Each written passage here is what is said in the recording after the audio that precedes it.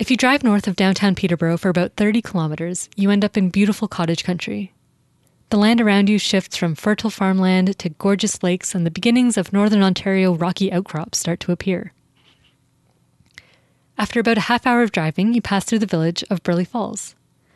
You'll notice a roadside inn, a gas station, a restaurant, a boat launch, and if you stop at this little village and walk around the outside of the inn and keep a watchful eye, you might spot the darting tails of dozens and dozens of feral cats.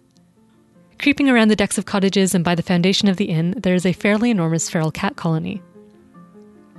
Most of these cats were born last fall, and they made it through last winter with the help of a small group of colony caregivers, including residents of Burleigh Falls and a couple who decided they just needed to help. Hi, my name's Brienne, and I am one of the people that started to notice this colony and decided that they needed help. And my name's Adam Goland, and I'm Brienne's fiance, and together we've sort of started an initiative where we're trying to care for the Burleigh Falls colony of cats. Brienne and Adam made the drive from Peterborough to Burleigh Falls every week to deliver food. They, with the help of other volunteers, basically built a cat apartment complex out of bins and blankets.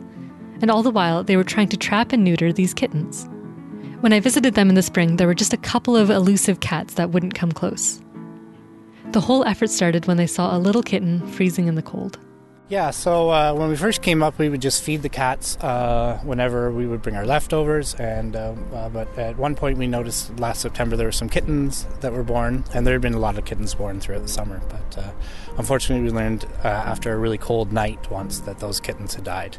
And for us that was really the point where we decided, okay, we've got to do something to prevent more of these kittens to being born. The weather's just not going to be hospitable for them.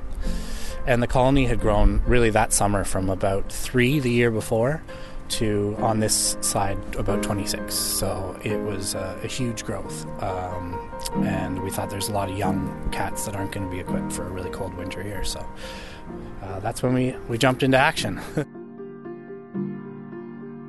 They jumped into action, and as of this September, Brienne and Adam announced that they had trapped and neutered every one of the nearly 50 feral cats. And they were able to do so with the support of local organization Operation Catnip. And to find out more about what they do, I spoke with Monique Beneteau, a volunteer with Operation Catnip, about what the group does.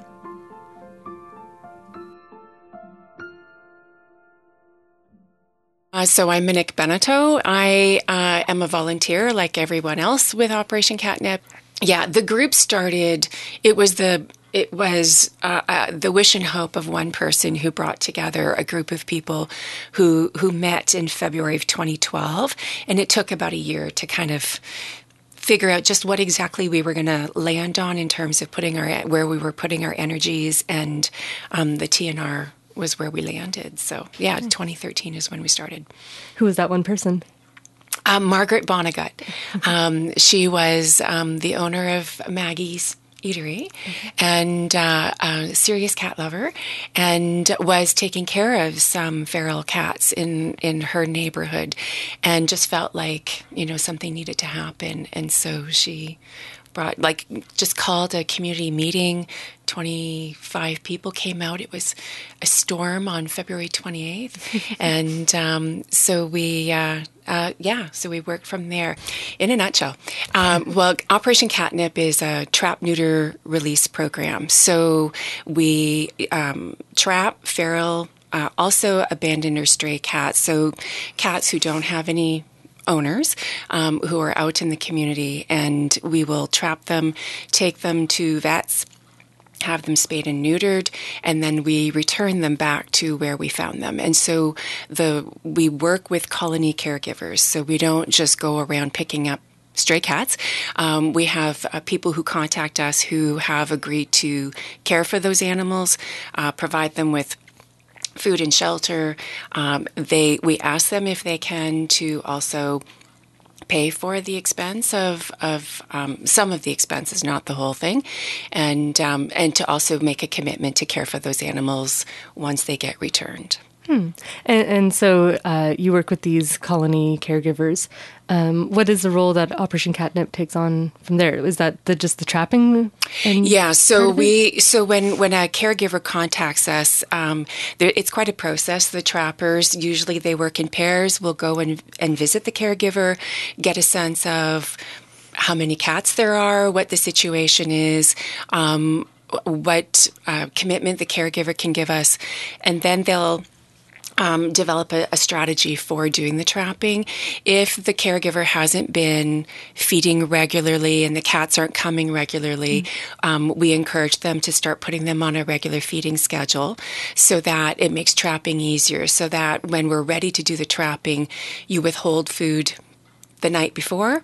Our trappers come with the trap, they'll set it up, put some really smelly, enticing food for them, and hopefully, if all works well, they just trot into the trap. And then we take them to a pre-op environment. It depends. Sometimes we've had volunteers who've had space where we can actually keep the cats there. Sometimes we ask the caregivers to do that pre-op care, which just means that they're holding the cat in that trap until we can get a vet appointment. And so we have one of our volunteers whose primary responsibility is to call our vets, our participating vets, to see who has a space available to do the surgery. And so we transport the cats to the clinics. They do their thing there. So in addition to actually doing the surgery, they check them out, make sure they're healthy, give them some vaccinations. Oftentimes there are some wounds or injuries that might require some antibiotics, that kind of thing. And then once the surgeries are done, we pick them up again. If we have a post-op site, we will bring them there. We keep them for 24 hours and then bring them back to the caregiver or to the colony site, and we release them there. I know last year there was that cats on leashes bylaw that was put in place. Right. In an effort to kind of curb bird deaths, I think, was part of it as well. Yeah. Do these feral cats that you return contribute to bird deaths at all? I would be naive to say that they don't. We know that that's just a natural instinct that cats do. And I'm a bird lover too. I love all animals, and I understand the concerns that our bird lovers have around the contribution that cats make to the deaths of birds. I would argue, though, that humans have probably been more responsible for bird deaths in terms of loss of habitat and glass buildings and all kinds of things. I do know from personal experience, my neighbor and I have cared for a couple of feral cats over the last few years. Once they get spayed and neutered, especially the males, they don't roam as much. They probably do some hunting, but because they've got a regular food source, I don't see that happening as much. I had a neighbor's cat who I witnessed more frequently killing chipmunks and birds than the feral cats did. And so the bylaw, I think that there's some value. It's people get really passionate about these issues. I'm a cat owner. I do believe cats should be indoors. I really think that it's in their best interest health-wise, for their health, but also the health of other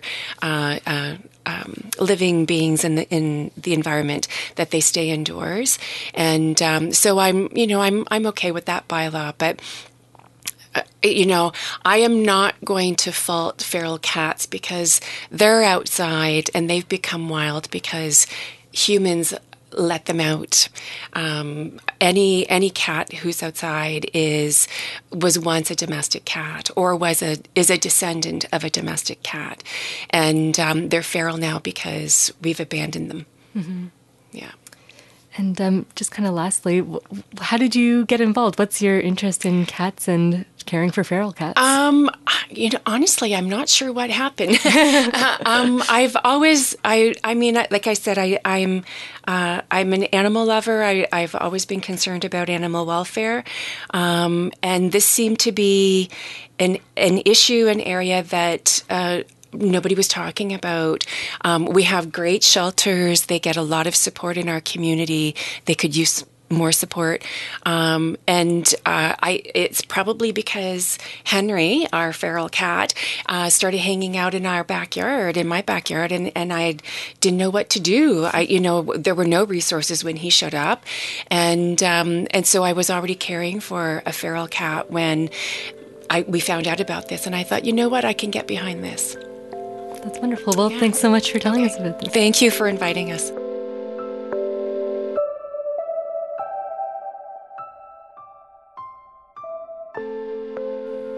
That was Monique Beneteau speaking about Operation Catnip. Since they were founded in 2013, they have helped to trap, neuter, and release over 800 cats, many of which were adopted into loving homes. And as someone with 2 formerly feral cats as pets, I would encourage you to take a chance on them. You do have to put a lot of time and effort into building trust, but my cats are the nicest and weirdest cats. And so as the seasons change and the weather gets more and more snowy and you see a feral, abandoned, or stray cat in your neighborhood, consider what you can do to help. We've made a little guide for our website about how you can make an outdoor cat shelter. And if you want to take the next step, you can get in touch with Operation Catnip to learn more about how you can trap, neuter, and release or adopt these furry little friends.